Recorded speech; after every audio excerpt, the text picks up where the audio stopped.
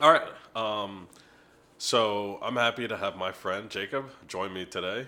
Jacob and I have known each other. It's been about a year, Yeah, I think close to 2 years now. close to 2 years now. We met at Hallmark.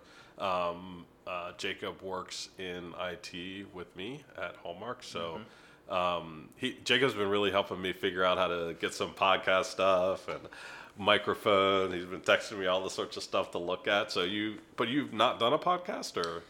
No, I'm an avid consumer of podcasts, but other than, I've been into music for a while and Oh yeah, did some recording as a band when I was younger and stuff like that. But recording. What did you do in the band? I play the drums. You played the drums. You still play the drums?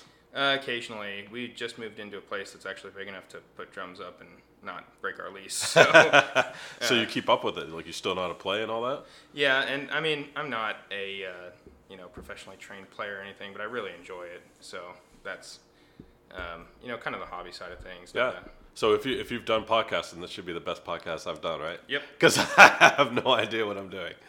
I basically just sit around. We're not drinking today, but Yeah. usually just sit around with my friends and bullshit and see what happens. Well, that's when you get a lot of good content, though. So. Yeah, some of the conversations, they've all been good, but there's just been moments in each of them when, my friends who I hang out with and talk with and just sort of live life, there have been these moments when they ask me these questions that make me think about my life in a different way, and so it's been much better and a lot more fun than I thought it would be. I just sort of, on a whim, decided to do these, and then out of nowhere, they've been really good. Really good for me to think about the book and about my life. So, yeah, and I think, I don't know if it's a unique perspective, but at least a different perspective that I have, because, I know Office Alex. yeah, right. And I know Suburban Alex. Yeah. 2 years of Alex, usually in an office setting. Yeah. So I don't know. We've talked a little bit about, previous work experience and Yep. some things like that, but we really haven't dug into the details or had an extended talk about either one of our pasts, and coming in pretty fresh to the book as well. I know of it. I know that you've been writing it and working on it. But I haven't read any of it, so. Yeah, no, it'll be interesting. I don't know if you want to tell us any more about you or. I've been at Hallmark about 4 years. Working in IT for about 4 or 5 years. Still pretty new in the career sense, in a career space, but I've been kind of building relationships with Alex and people like Alex as far as, in the mentor space, and just, I'd consider you a thought leader. Thanks. You're not afraid to take a stand and push for new things or things that need to be done, and surrounding yourself with people like that, I think, is really important if you're wanting to make change. So. Yeah, I mean, for me, working at Hallmark has been such a great experience, and one of the things that I read about in my book is meeting young people who embark on a new career or a new adventure. And in the book I write specifically about like young Marines who, graduate high school, and when I was in Iraq and when I was in Afghanistan, they take on this challenge and they say, yeah, I'm from, I don't know where, a little small town in the middle of nowhere. I never thought I would get out of my small town. And when they wind up on the dusty streets of, some town in Fallujah or in Helmand province, they attack it. They get after it, right? They I know what my job is and I'm going to excel at it. And rather than just, hopping in their trucks and driving around and doing what they're told, they try to learn the language, they try to learn the culture. And obviously it's a very different environment, but I've seen the same thing at Hallmark. I see people who, are trying to embark on a new career or try new challenges or look for new ways to live out their dream, and when we first met, there were a few people at Hallmark who was like, oh, you got to meet Jacob, he's really working his way up and trying to challenge himself, like I said. So that was, for me, sort of the first encounter of you, Yeah. Yeah, and it's been a journey, as far as career wise. I've spent the 4 years at Hallmark. I was at UPS previously, so it's kind of a 180. Working at UPS, I was it was a great experience, but production valued, replaceable cog in a machine. Oh yeah. Results. Oh yeah. Coming to Hallmark, which air quotes the caring company. I mean, Definitely. they have a caring culture. Yep. It was a 180, and I had to adjust to that for sure. But there's still the trappings of corporate culture, and there's a way to navigate that. Right. So I've been really thankful for people like you and others to help me kind of learn how to navigate that kind of area. Yeah, I mean, and it also invigorates me when I see people who are working their hardest to bring about change. Mm-hmm. It's so, like you said, that like anywhere, there's the trappings of corporate culture, and lots of people are trying to figure out how to get ahead, get promotions, get raises. And the temptation is to just fall in line, right? The temptation is to say, well, I know this leader likes this, or this person, this VP wants things done that way, so I better just do what they say and think like they think. And everybody has to do that in some way, but you have to find a way to really, I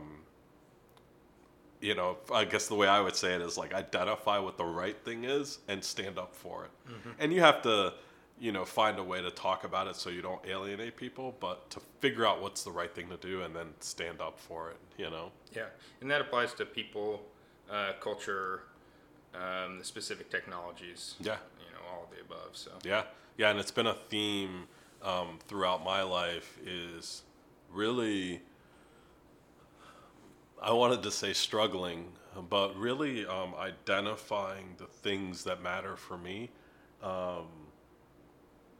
And not being distracted by what's going on in the world around me to keep me from moving in that direction, And like you said, we've talked a little bit about my life and your life, so this will be a interesting conversation to really sort of dig into it. Yeah. So I'm interested, looking at the clock, and not to put you under pressure, but I'd be interested in a 10-minute Alex history lesson. Sure. Okay. Alex, 10-minute history lesson. I'm going to look at the clock and see what it says. It'll be interesting. Yeah. So I tend to really describe my life chronologically. And the reason is that the moments of my life really build on themselves. And so, my earliest memories, like complete memories, revolve around growing up in a house with my mom and my stepdad and feeling like the world was against me. It was a really terrible way to live and to grow up. I didn't understand that I was supposed to feel loved and safe at home. I felt completely out of place, completely like a misfit. I felt like there was a world out there that existed, and in that world there was love and happiness and security, and I did not have access to it at all. And so that created a couple of really important components to my personality. And probably the first thing that it created within me was this fight, right? This undying, unwavering commitment to myself.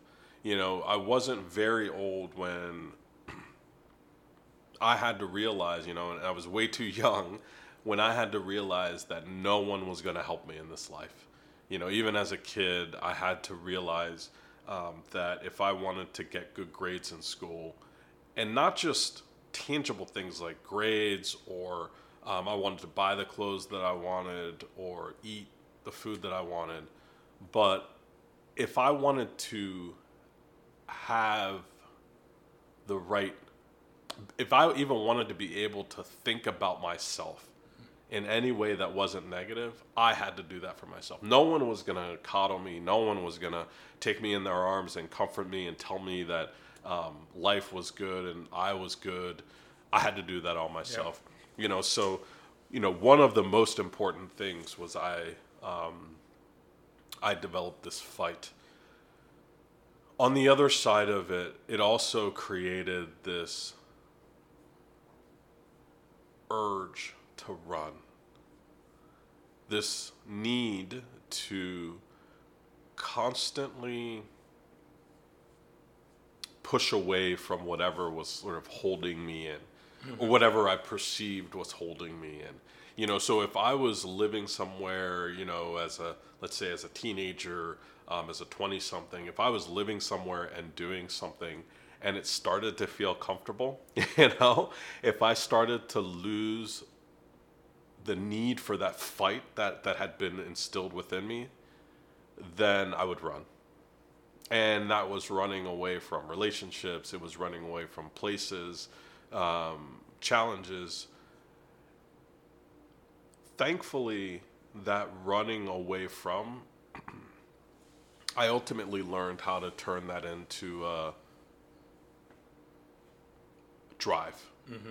Right? Running to something, yeah. Right? And that too, so now I would say the running from was really in like my early 20s. And the running to, like that, as I started to mature a little bit and I joined the Navy, right? I joined the Navy in 1996, so I would have been 21. And so there was a period of time when I was in the Navy where I was still running from. And while I was in the Navy, I'm sort of shaking my head just because I'm putting in this framework of running from and running to.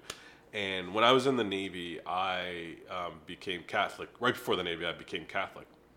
And while I was in the Navy, I found this Catholic silent monastery that I started to go to and spend a lot of time at. And, we've been talking for just a few minutes now, and the amount of time that we've talked in this conversation is probably as much as I would have talked in half a day or 3/4 of a day. You spent your days praying and working, doing chores and going to mass, etc. And I think that was probably around the time that I started to realize that I was running from the pain of my childhood and started to identify what I could run towards. And it really ties in with this idea of this hero life that I talk about. It's probably one of the first concrete times in my life when I said, when I was younger, I realized that I had to be my own protector. I had to be my own support system. And that sustained me. But there came a point where it started to propel me forward. I stopped needing to support myself and love myself in order to just exist and to stay alive and not kill myself. It went from just sustainment to propelling forward, and so partially through when I was in the Navy, like I said, I went to this monastery and I started to really reach outside of myself. And then I got out of the Navy after 4 years and I went to grad school.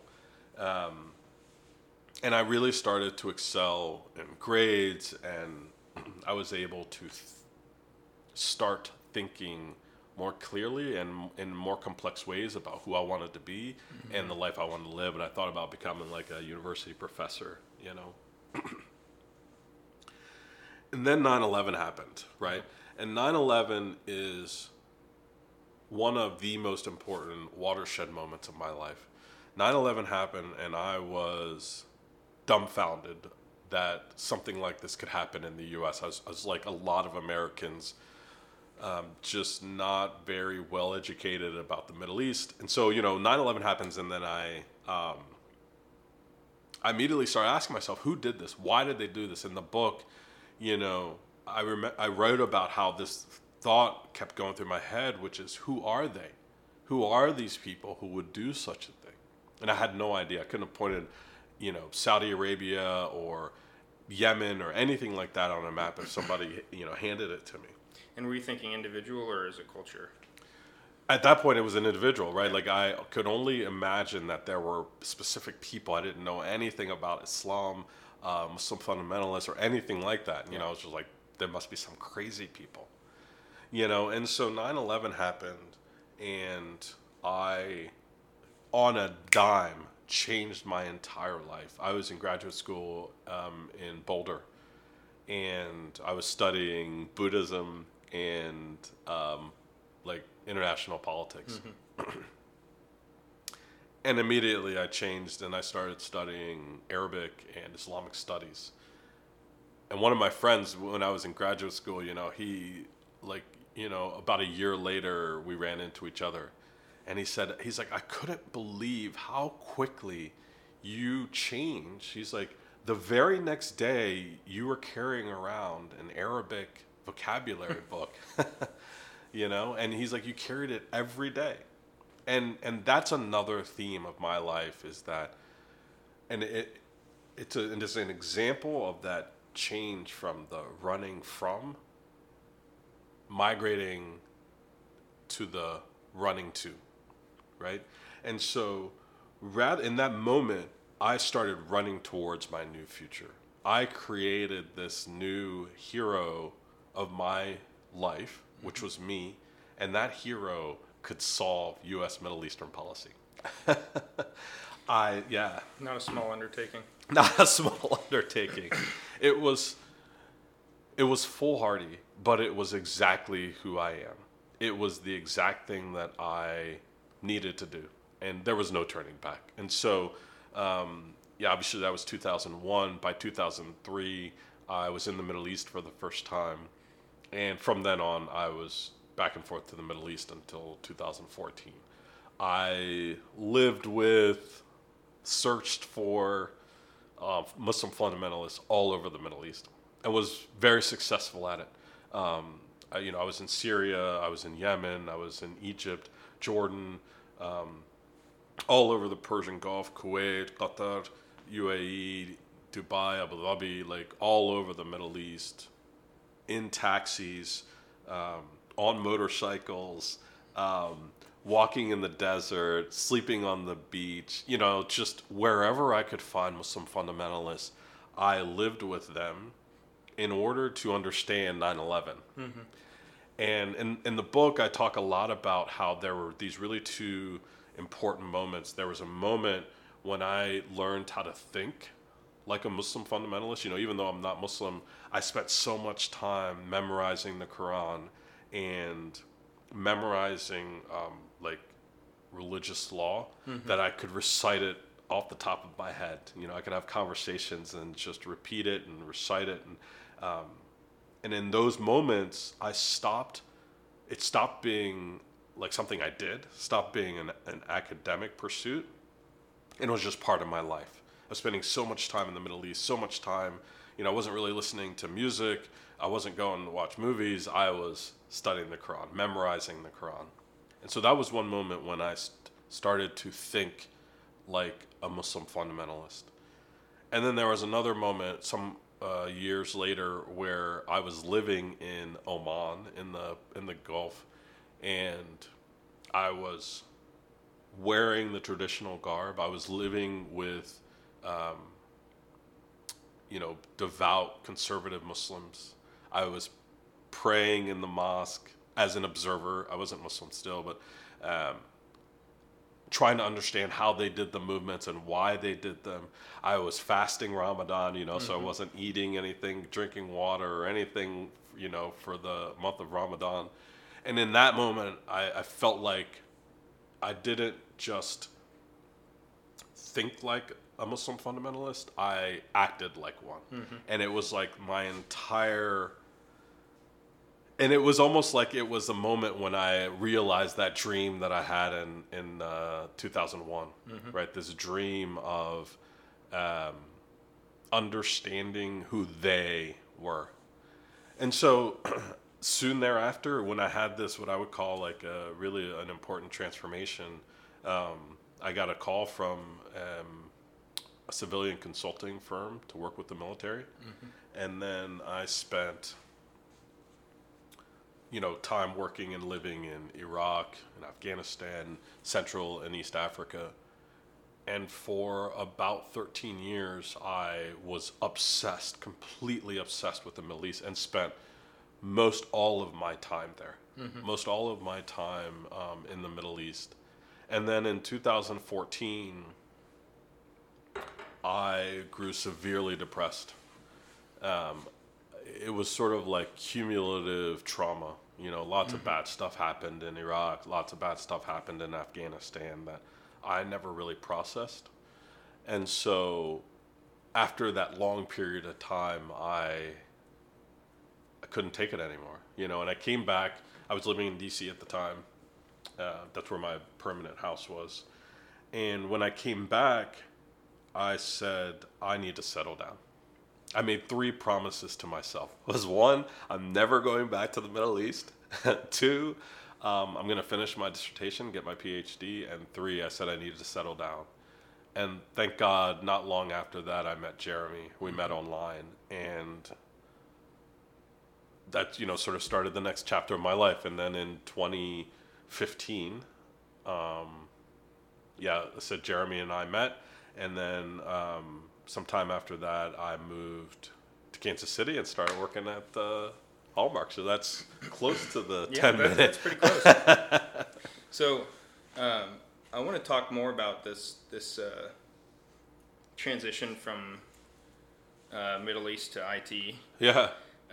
But first, I don't know, maybe we can talk about it, but just some observations that are really interesting that I can tie parallels to from my life is it seems that your life, or at least the major points of your life, tend to be pretty cyclic. What do you mean by that? So, you say you're running to and from. But it also seems to me that there's an element of chaos or unstructured, and moving towards a structured environment. So, maybe just in generalization, your childhood, and then moving into the military. A lot of structure. Oh, yeah. And your childhood and moving into religion. Yeah. And then once you're done with the military, you move into the structured environment of graduate studies.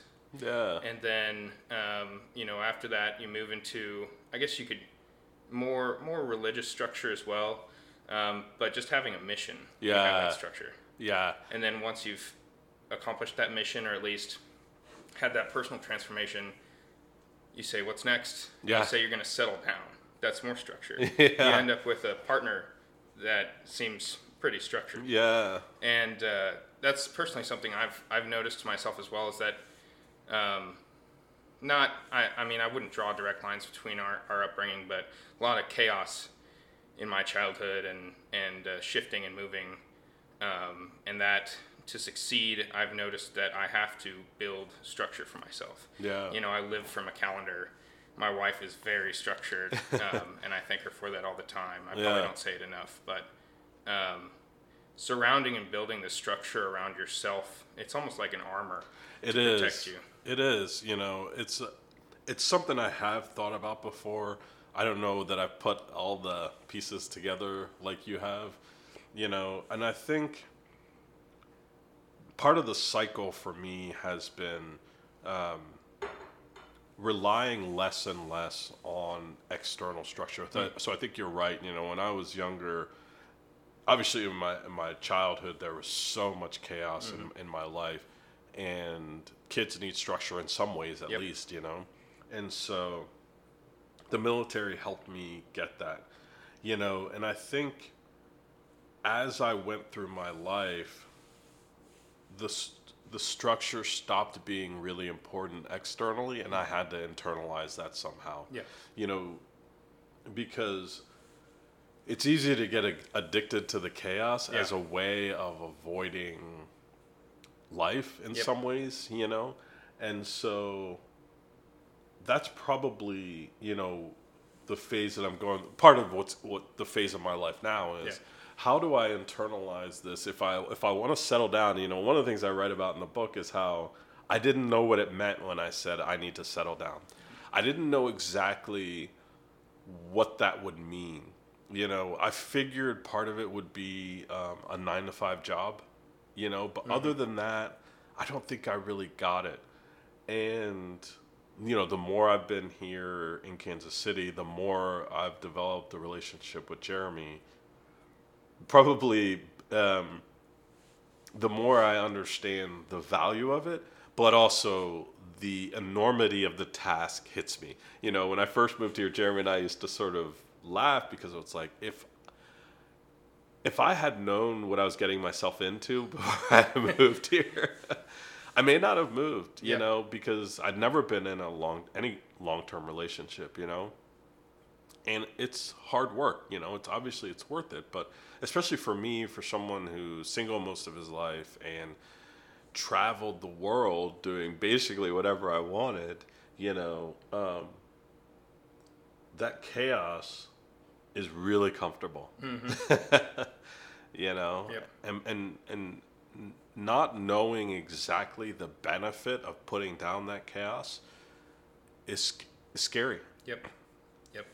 And I mean that chaos can be a benefit too. I mean, having you know, I think you learn a lot. Like you had said earlier, you learn a lot. You learn how to, you know, deal with high pressure situations and remain calm in situations where others may not. And prioritize, you know, just logically prioritize actions that need to be taken in situations instead of thinking and feeling about it. Exactly. You learn how to compartmentalize your logical decisions and your feeling decisions.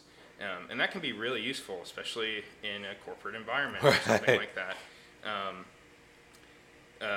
But it does have some bite, because when you're in a relationship with somebody and you start logically prioritizing things or not thinking about how a decision would impact somebody else because you're being very logical about the outcome, it doesn't tend to work out too well. You know, and for me, like, I think of things in very stark terms, you know, like this is the right thing to do. You know, it could be like whether we should go to, you know, this restaurant or that restaurant. I'm like, no, that's the wrong thing to do, and this is the right thing to do. You know, because I'm so used to needing to be decisive in moments and to completely ignore emotion. You know, and for me, it's not just, it hasn't just been a desire to avoid emotion. It's been a need. Right? Because, you know, growing up, and I don't know if it was the same for you, but succumbing to the emotions that were going on inside of me would have been death. Right? In the worst case, it would have been death, right? Like I would have succumbed to my own internal self-doubt, etc. It's a spiral. It's a spiral. And if you get caught up in it, you don't get out of it. And so that ignoring of emotions has been a defense mechanism. Right? A vital defense mechanism. To the point where, I don't know if it's the same with you, but I have to, you know, if you think of it like a switch or a lever, I have to turn it on. It's the norm is to not deal with that. And then when you're having those heart-to-heart conversations or whatever, it's gotten better over the years, but having to consciously make the decision to be, you know, okay, this is a time to actually have emotions, have a stake in the conversation. So. And it's not easy. And like I said, I think it's tough because part of me wants to say, if I had known what I was getting myself into, I wouldn't have done it. But there's another part of me that has always known that the constant moving around from place to place was not sustainable for me. You know, there was something more out of life that I wanted. And maybe getting a little too deep right here, but even being, I don't know, I'd call myself relatively young, 27. You are. Having some of those existential thoughts about, like, what is your impact on the world? And what really is valuable, you know, thinking long term, not just, you know, 25 years, 100 years, talk about thousands of years or something along those lines. It's really the relationships. And I think that's the most valuable portion of our lives. That's the most difficult portion of our lives. And and it's definitely going to be the most challenging part of Yeah. our lives. And I think it's interesting that you've kind of landed on that as your next challenge. You know, I'd be interested to see what you think. Are you ever going to be comfortable, settled down? But that's just part of the ongoing challenge, I think. It is, you know, I want to answer that question about being comfortable, settled down. But, you know, one of the other things that you said was about the difference that we make, right? And so I remember when I told you I made these 3 promises or sort of ultimatums to myself. And I think the reason I was able to do that is because I had exhausted my need to have, I'm gonna say it this way, and then I want to explain it. I exhausted my need to have the impact on the world that I wanted, right? So when 9/11 happened, I was like, I have to change the world. And in some ways I did. You know, quite honestly, there are ways that I had an impact on, you know, U.S. foreign policy, specific Iraqis or Afghans or people in various African countries, and had an impact on how they thought about me as a person, or how they thought about the United States or our policy, or how we implemented policy in places, right? So there was a, what would you call it? There was a terminus to the need to have global impact. My question is, you know, was it a run out of steam, or was it I have fulfilled the need? And that's why I think I've been really choosing my words carefully, because it's a combination of both. I think there's a part of it where I can say, you know, there's a bunch of stories in the book where I talk about I had an experience which was an experience that I had dreamed about for years. Someone like rushes into my office and says, "Hey, we need somebody who understands religion and who understands fundamentalist Muslims." And they're like, "Okay, you know," we hop in the middle of a Humvee and we drive out into the middle of the dusty roads of Fallujah, right?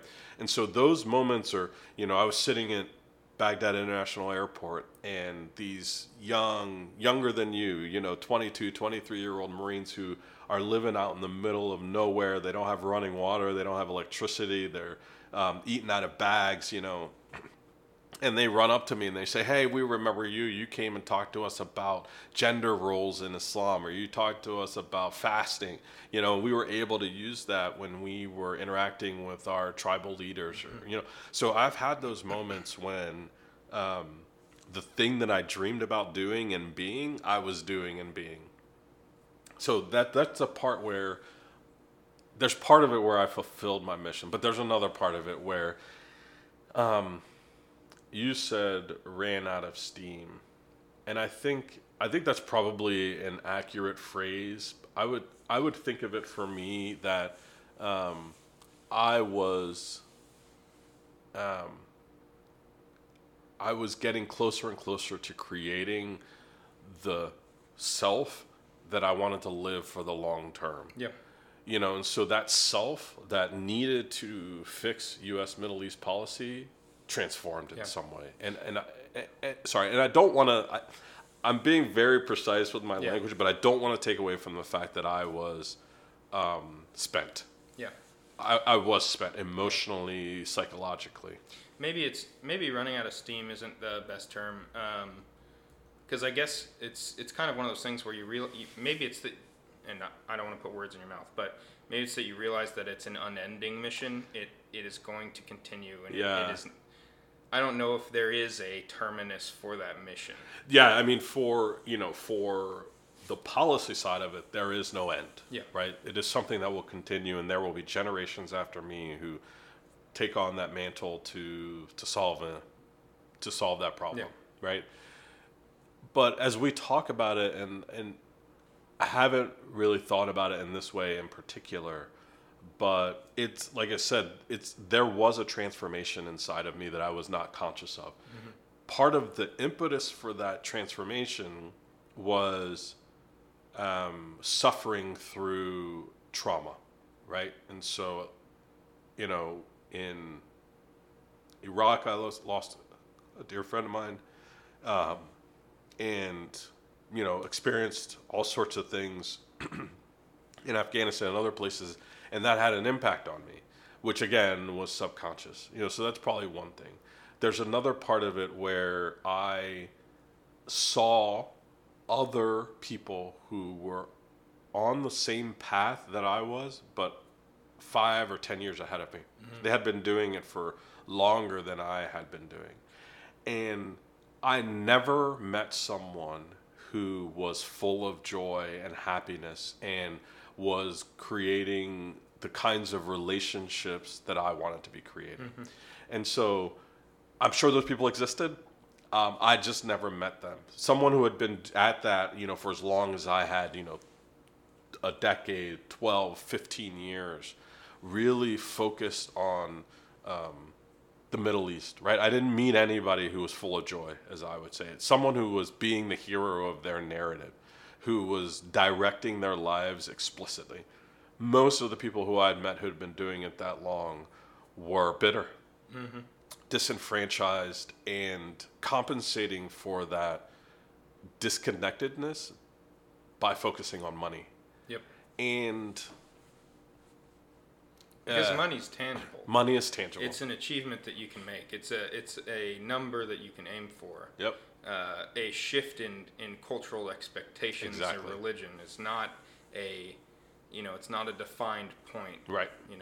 Yeah, and even on that side of it, I felt like most people were delusional. Most of the people who were doing the work that I was doing, there were people making a lot more money than me, and I looked at them and I said, you should be retired by now. If you've been doing this for 10 years and you're making more, all this money, you should be retired. You should have the house you need, the car you need, your kids, their, education should be paid for, et cetera, et cetera. And you should be home, and I think underneath the surface of all of this, and this is a really good conversation because I think it is something that I've kind of thought about, but I have not really put it into words. But I met all these people who were not putting it all together for their good, their family's good, and I was like, I don't want to live that way. And thank God, again, this is not something I've ever said or really thought about it, but thank God there was this trigger inside of me that refused to keep going. I'm thinking in my head, I have this image of, like somebody trying to walk a dog down the street, mm-hmm. and in this case, it would be like the dog senses danger at the end of the block, right? And the dog just lays down. He's got his paws spread out, and the owner's trying to drag him down the street. And that's basically what it was for me, like my conscious self was like, no, we're doing this. We're going to keep doing this. We're going to keep making money. We're going to keep working in the Middle East. Mm-hmm. But, like I said, it was, I was 2014 and I was in Bahrain living what should have been my best life, right? Mm-hmm. Like I had a great job, making decent money. The place where I lived, we had a rooftop pool and had friends over. I played rugby. It was just, I had lots of friends, even though I was in the Middle East, it wasn't a combat zone, so, but every day I would go home and I would sit in the dark. Turn the lights off. I wouldn't eat. I would just sit there all night, and it was like there's that, mm-hmm. Sometimes I describe myself as like a dog with a bone, right? Like I have a mission in life. I have a goal, something I want to accomplish, and no one can knock me off of it. And it was the same thing in those moments. There was something inside of me which would not let go of the fact that I was done. Mm-hmm. That would not let me ignore the need to go back home. So can you, do you recall the moment that subconscious became conscious? Well, yeah, it was very visceral because I was so depressed. Mm-hmm. I think the moment that matters really is when I heard it. Mm-hmm. And maybe that's what you mean, is when it became conscious. When I noticed it was when I couldn't, I was still going to work, but I couldn't force myself to spend time with friends or go out or anything like that. But the moment it became really unavoidable was there was a voice as I was, I don't know how far into this depression it was, but there was a voice that said, go home. And normally my internal voice is like a drill instructor. It's like, get off your ass, let's go. Like if I'm riding my bike or on the rowing machine or in the gym or something like that, the voice is just like, is that as fast as you can go? Let's go, let's go move fast. It's like loud, it's obnoxious. It's like, but the voice was very quiet and very quiet and powerful and said, go home. And it was so first of all, it was so different from my normal internal voice, which is always motivated and always pushing me to move faster and to do more and lift more heavy things. That voice, it was so different from that, but it was also so assured and assuring and comforting that the moment it wasn't like I had to, I heard it for days and days and days before it was like the moment that calm, serene, comforting voice emerged in that darkness, I knew right away. And in that moment, I changed the course of my life again. So it was, similar to what occurred to you on, September 11th, 2001, except it was an internal. Yeah. There are a number of moments in my life. One of the experiences that I talk about, and it's a transition from being really running from and running to, is there was another period in my life when I was depressed, and I didn't know why. I was also at that point very religious. I was Protestant. I was in a Baptist undergraduate college studying to be a minister. And, looking back, it's no surprise that I suffered with depression through various periods of my life. But in that moment, I didn't understand it. In that moment, just like when I was in Bahrain, I was oblivious to the deep impact of how I grew up. So I would have just gotten out of my house as a kid. And I knew I had a terrible upbringing, but because I was already starting to build this hero image of myself, and I had already figured out that I had to save myself from my own hell. I pushed on, and then like lots of people, just pushed that all into my subconscious. And there was a moment, I was in Wisconsin, and I was at a friend's church. It was empty. I was just there praying by myself, and it was like a scene from like the Old Testament or something like that. I'm like laying on the floor. I've got my hands spread out. I've got my head buried into the carpet, and I'm just praying to God, and I'm like, heal me from this sadness that's, making me feel like I'm further away from you, God. And I heard this voice. It was external, right? It was an external voice, but it was as real as anything ever, and the voice said, St. Francis. It created a reality for me. I didn't know who St. Francis was. Like, I hopped up, the voice repeated a few times, right? And I'm like, this is really strange, I talk about how I believe that God talks to people, but I didn't believe he talked to me. Yeah. And in that moment, so this person who I probably had heard of at some point in life, but didn't know anything about, and so I start to go read about this person, St. Francis, and it again transformed my life, so that's another moment where this voice reaches down and grabs me in one of my lowest moments. And what happened in Bahrain was very similar. And there are other moments in my life where things like that happen. And, I'm not tied to how people explain it. I'm not really tied to whether people believe it's divine intervention or not. What matters is that it had a life-changing impact on me. And part of it is subconscious. There's part of my subconscious which is reaching out to the conscious and saying, get your shit together, right? And it's the nicer, calmer voice, Yeah. right? But it's, okay, we can do this.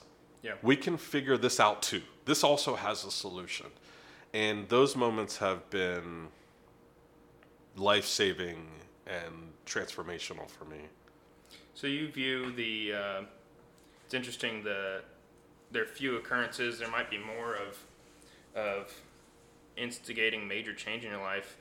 It seems like, earlier in the timeline, these are external forces, and, more current, or in Bahrain, it was, you perceived it as an internal force. Yeah, that's, you're bringing out some really good cycle sorts of things. And I think that's a good observation. It's moving more and more internal. And like I said, there's probably all sorts of different explanations for it. And it's probably really tied to self-awareness. Yeah. My ability to own the course of my life and not needing to externalize it. Or another way of saying it may be, I've grown deaf to the voice of God, and I just interpret it in psychological terms, But like I said, no matter how you explain it, the important thing is that I've been able to hold on to this theme of, I've never said this expression, but like self-salvation. The ability, and I can't stress enough the importance of this term, like this hero life. The ability for all of us to conceptualize, to take that time to stop and think about where we are in our lives. So conceptualize, and then, take that who we are and turn that into who we want to be. And in our minds, we create that who we want to be, and then we go about doing the things that will allow us to bring that conception into reality. And that is, if not one of the most core themes in my life, and it's a really important theme in the book. I talk a lot about not wanting to fetishize combat. Not wanting to be like, oh, I'm this badass Navy SEAL or Green Beret, and look how many guys I killed, and look how many bullets I dodged, and how many places I've been. There is some of that normal combat stuff in my book, explosions and death, destruction. But the point is not to glorify war. The point is to create a context that allows for a discussion about the impacts of combat and how those of us who come back struggle to reacclimate, but that there is hope, right? Yeah. That there is a way to do that and to incorporate both components of our lives, right? Being at combat and being not at combat, and how we accomplish those things. Yeah, because without glorifying combat situations, and I've never been in a situation like that, so this is coming from, I guess, a different perspective. There's still experiences that you've been through, dodging a bullet, or even in, I guess, non-combat life, a life-threatening situation or a near-death experience. Those are going to shape how you live the rest of your life. Yeah. So. Yeah, and it becomes a question of whether those experiences are the hero of your life or whether you are the hero of your life. And so many people talk about, my parents did this or that to me, or this or that happened to me when I was in combat, or whoever person has done this or that thing to me, or taken something from me, or given me something I didn't want.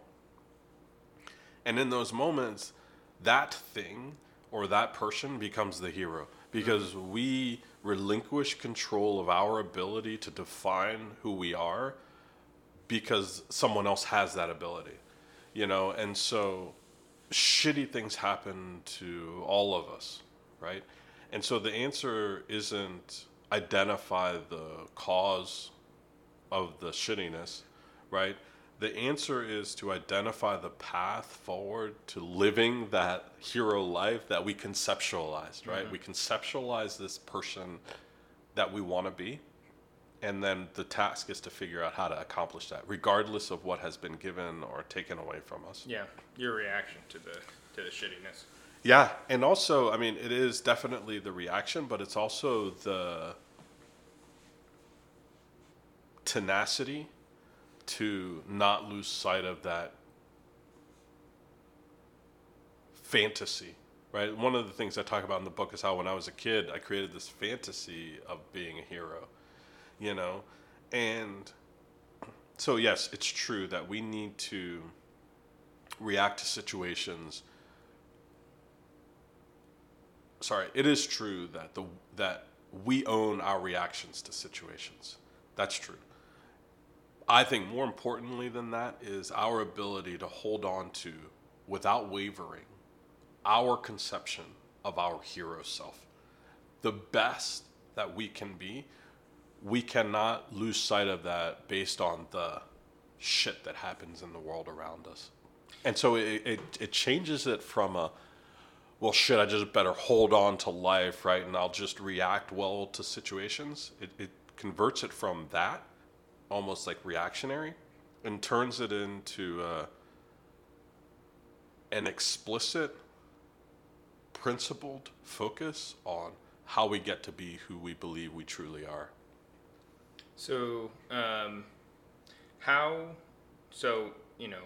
people like myself, or veterans, individuals with, the ability to compartmentalize some of those things. Yeah. Say the situation sucked. Yeah. Maybe when you look at it like a disconnection of emotions, to Yeah. be able to make sure that you get what you need out of the situation. How do you translate to individuals that may not have that skill or are learning that skill, or may not have had traumatic experiences in their past? Is this for them too? Or how do you bridge that gap? Yeah, I mean, I think, for better or worse, my story has a lot of extreme experiences. But I think the principles remain the same. And you don't have to have gone through the worst that life has to offer in order to live this hero life, right? And to find the techniques needed to realize one's true self.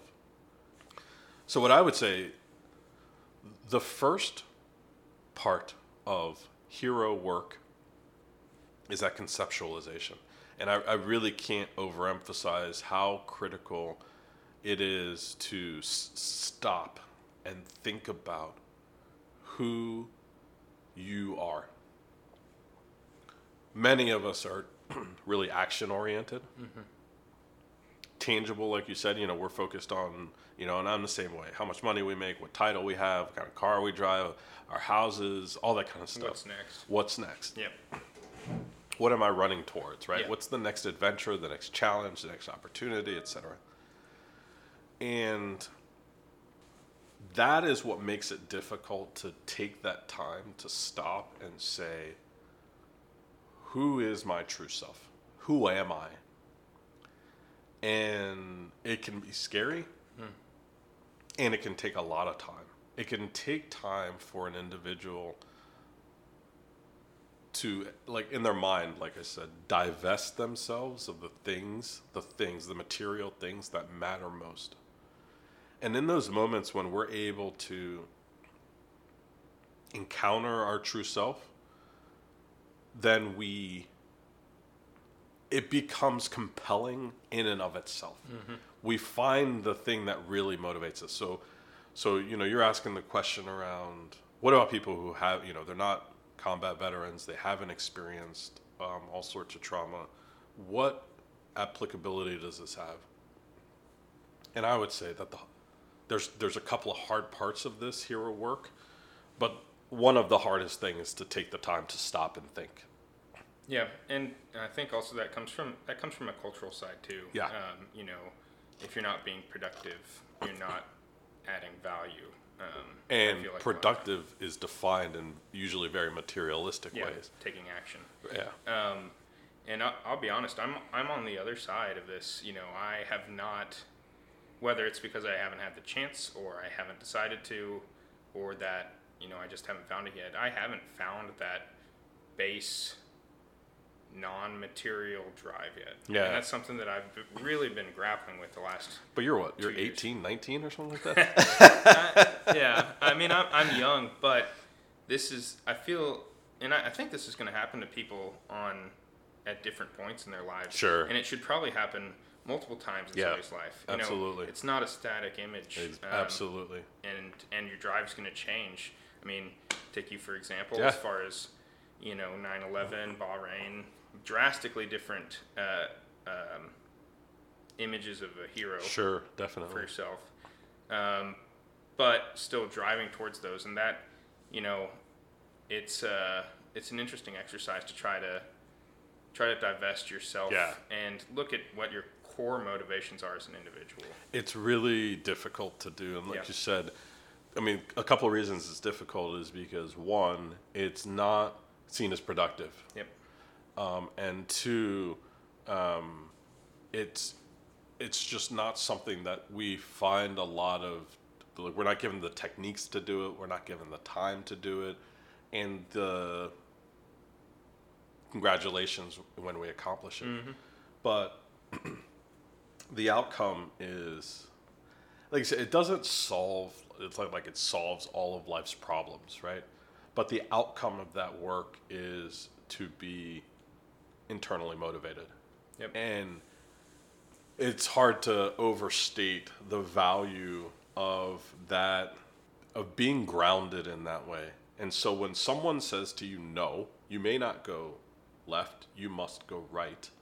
You may have no power to say, I'm going left because I want to go left. But even as you're going right, you are still able to hold on to who you are, to the hero within. And you have the ability to identify every opportunity to turn left, to turn back left.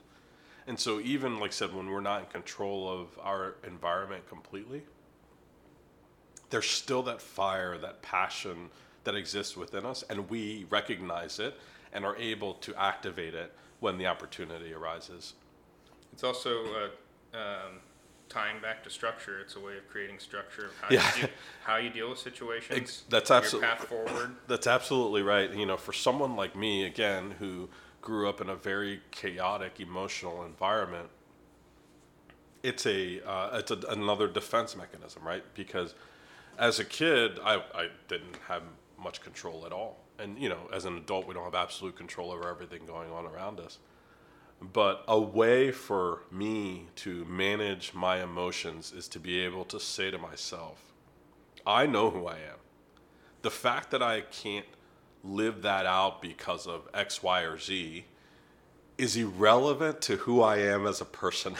Yeah.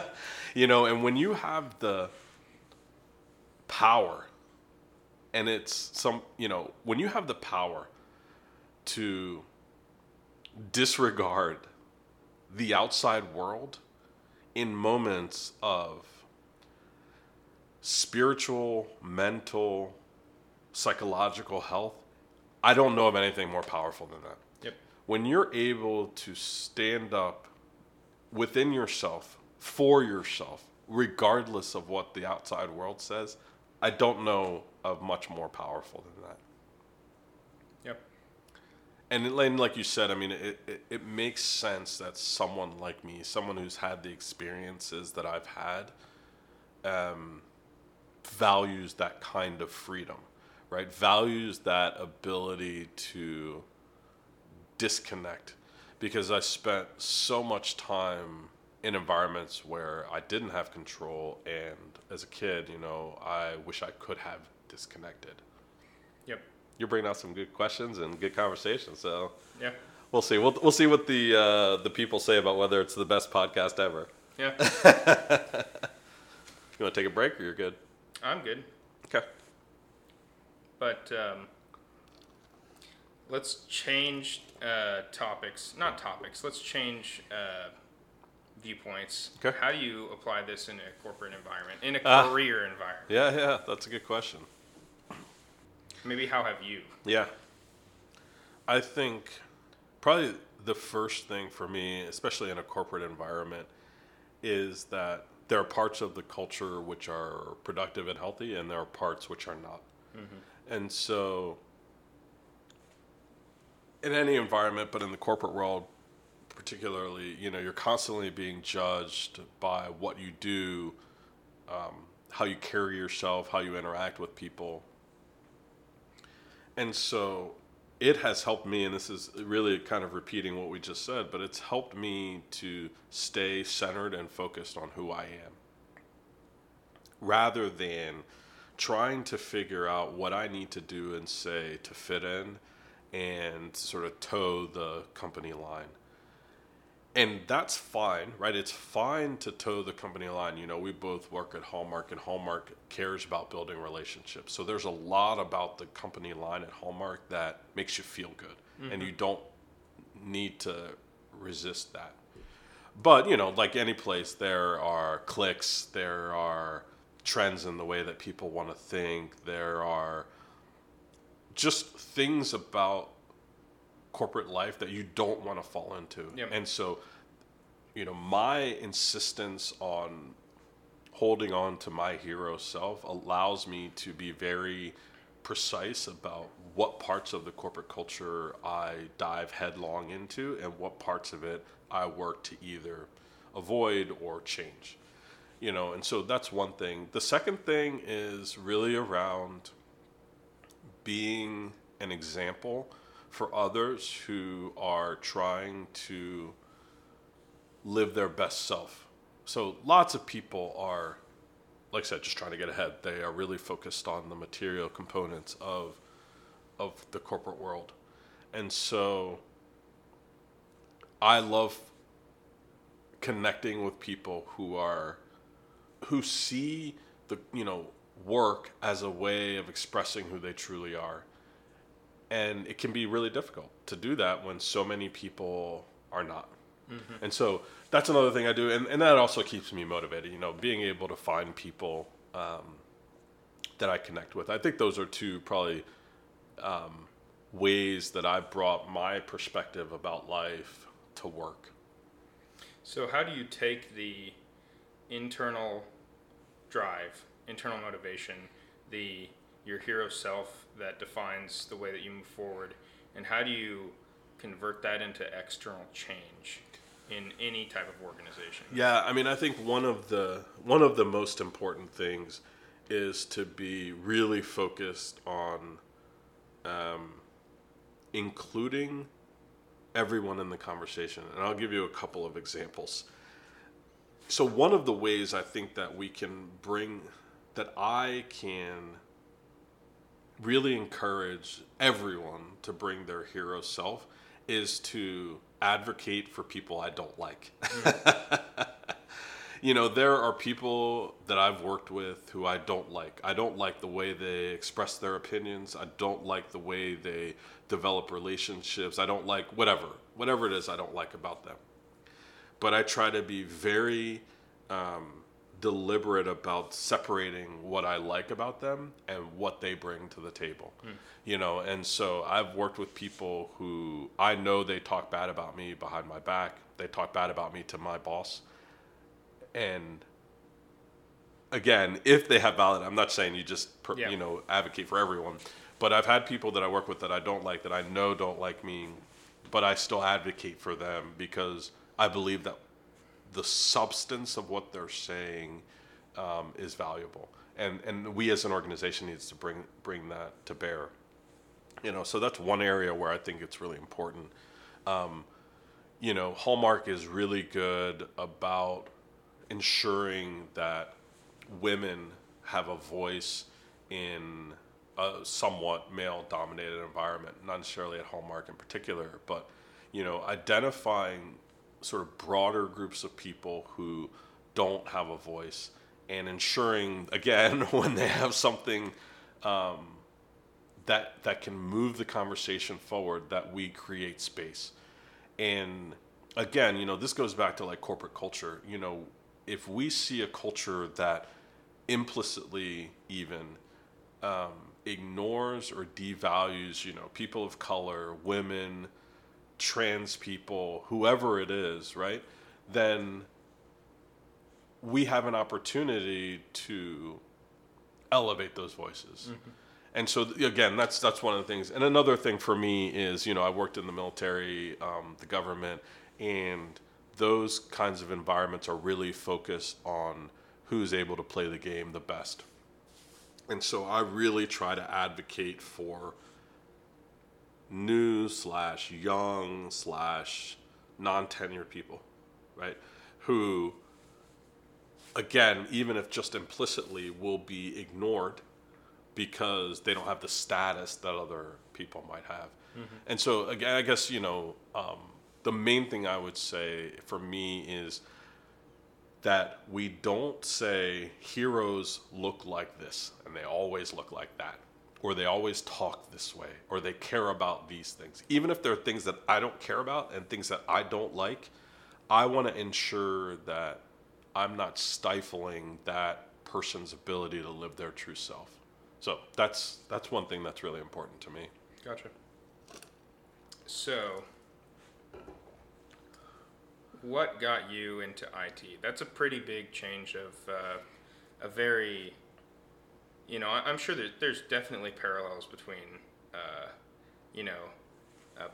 political policies and foreign policies and the, I guess you could say, the political landscape of the corporate environment. Sure. It's there's some parallels there. But what made you choose IT, data? Yeah. And I'm interested particularly in why you chose Hallmark for IT and data. Yeah. So the story for me is fairly progressive over time, and maybe this will fit into your cycle theory about my life. So, I was in the middle of my PhD work when I went to Iraq. And when I got to Iraq, the Marine Corps leaders, the U.S. Marine Corps leaders, one of the first things they said to me was, religious leaders are bad. And religion is bad. Islam, the religion of Islam is bad. And, I'd spent the previous, 5 years or so studying Islam, right? And spending time with, religious leaders. So I was like, that's not right. I don't know where you got that information, but I don't think that's right. And so I realized very quickly that I was not going to be able to convince them they were wrong by citing the Quran or talking about my experiences. So I found this database of transcribed sermons for the previous, I think it was 5 years, and there were tens of thousands of these reports. And I started doing all sorts of analysis on them. I did word counting and topic modeling, all sort of basic modeling on this data. And I happened to know ArcGIS, so I knew how to build maps, geospatial maps. And I started, getting more and more into it. I coded all these reports. I started building maps for our Marine Corps leaders. And I was able to show them that of the data we had, which was a small subset and had all sorts of issues with it, but of the data we had, less than 2% of the religious leaders were saying things negative about the United States or the Iraqi government or anything like that. And so that was sort of my foot in. They were like, well, how do you know that? And I was like, well, I have these 20,000 reports. I can either walk you through all of them, or I can show you the highlights. I can show you the number of religious leaders who've moved around the province and what they're talking about. So that was sort of my foot in. And that sort of got their heads scratching and like, well, if there's so few of them that are negative, then what are they talking about? And And I was like, well, 80+% of them are talking about, make sure you take care of the poor and the hungry, treat your family right, make sure you go to prayer, like just normal mainstream religious principles. And, so then I got more a foot in the door. And they're like, well, what's left? And I was like, there are people who are saying the Americans are here to help us and that we should support them and work with them. And they're, that sort of like got their eyes wide open, right? And so they're like, okay, well, give us the names of these people that we can build positive relationships with, right? And so, more and more I got my foot in the door and I saw the power of data to change lives at that point, right? So now I've got a regiment of Marines who are starting to focus, rather than saying we should not talk to religious leaders or think about religion, they're starting to say we need to be engaging with religious leaders who, oh, by the way, are some of the most important people in their communities, right, in these rural communities. And so I really got to see the power of data transform lives. And from there, I started to just get more and more into data. A few jobs later, I worked for a company that basically systematized what I had done in Iraq. They built a platform, it's called Palantir, and it combined data management, so it was a data warehouse. It combined geospatial, so it had maps, and it combined network analysis. So you could say, I know this person is this person's brother and this person's cousin, and you were able to identify whole networks of people. And all the work I did when I was deployed was about building positive relationships with locals. There's obviously tons of people, part of the U.S. military structure, who are trying to find the bad guys and kill them, but that was not my job. Yeah. My job was to say, as an anthropologist, I think we can build a relationship with this person and help build more stable communities. And so I did that in Central and East Africa. I also did that in Bahrain. And when I came back from Bahrain, I got a job as a data scientist at FEMA, where, again, more and more, we built this platform using Tableau, right? And so Tableau has geospatial, you can do some network analysis, a lot more statistical analysis. I started learning SQL, so I started to learn how to manipulate databases even more.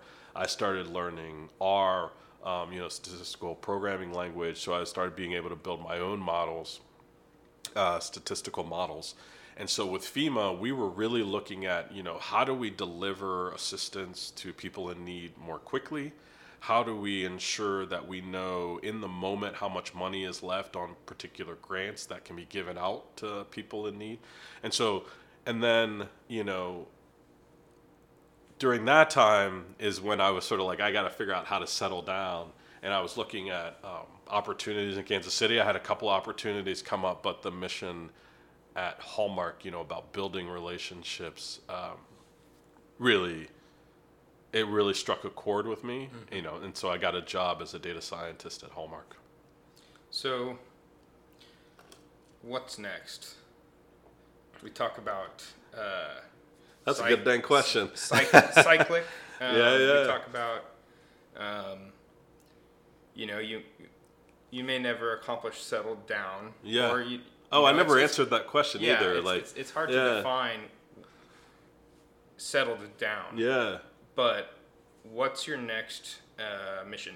What's your aim? Yeah.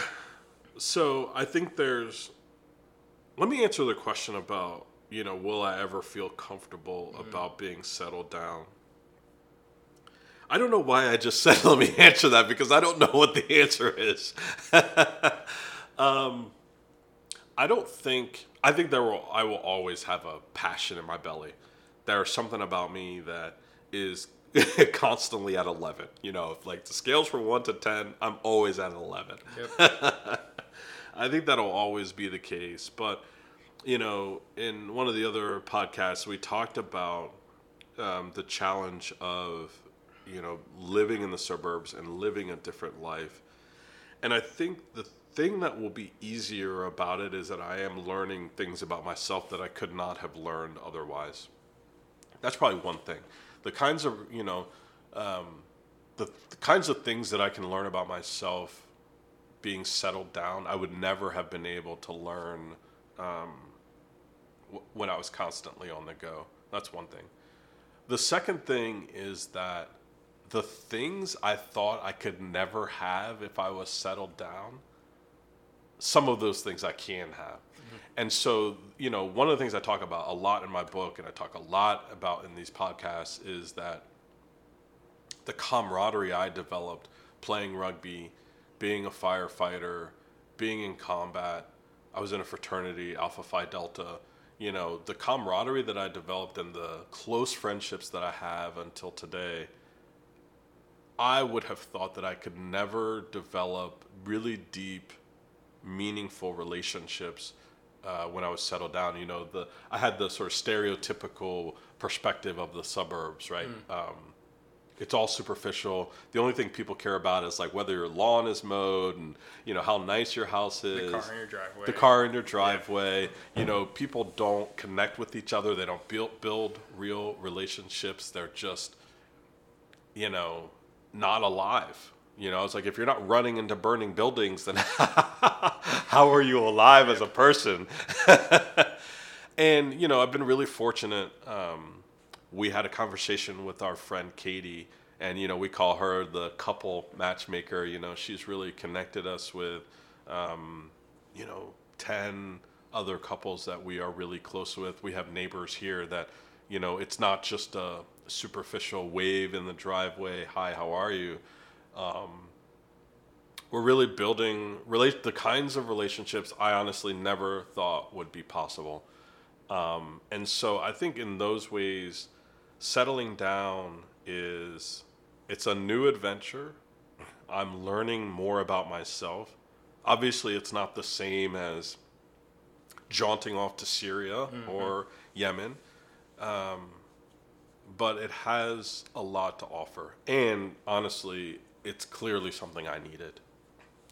And so you say, what's next for me? I think from a work perspective, I love the work I do. I stopped being a data scientist and I moved more into the data engineering space and working on data strategy. That's really challenging, and there's a lot of opportunity to help a place like Hallmark enter the digital age, and transform the systems it uses to engage with consumers and build relationships. So I think from a workspace, I'll continue to go down that path. From another personal perspective, I think this project that you and I are talking about right now is a big deal for me. There was a moment when I really had to decide how I define success when it comes to this book. And there was a long period of time where I just listened to what everybody else said. It's you got to find an agent, you got to find a publisher, you get an advance, and then you publish your book, and that's how we define success. And I've had to wrestle with that. I never found an agent, and the question is, are you going to be one of these fabled authors who spends 5 years or 6 years, living in their car, and eventually one day some agent finds them and they go on to make millions of dollars, right? Yep. Or, for me, like, is that how I define success? And I've decided that success for me is really about sharing my story. It's really about having these kinds of conversations, because even just in the conversation that you and I are having, Jacob, I've learned a lot about myself and put into words things that I haven't before, and we had dinner with a friend of ours last night, and she's like, oh, I know the exact person who you should talk to about your story, about your project, and there's an opportunity for me to share and this other person to share, and so it's created. And so success for me, I would define it as my ability to share my story and participate in other people's story as well. And so, yeah, I think that'll be a big part of what's next for me. Gotcha. All right. Well, it's been a great conversation, Jacob. Like I said, every time I sit and talk with friends of mine, I'm really surprised by the depth of the conversation, like how real it is. So I just want to say thanks a lot for taking time out of your day to talk with me. Yeah, I appreciate it too. I mean, like you said about depth, you don't have these conversations every day. Yeah. And we've known each other for 2 years. Yeah. And I learned more today about you than I have learned in 2 years. Yeah, that's for sure. And I just appreciate that, and that you're willing to share your story and have these conversations, because it's not easy to put yourself out there and talk about your truth and what you're looking for after the work that you've put in. So. Yeah, I appreciate it. So thanks a lot.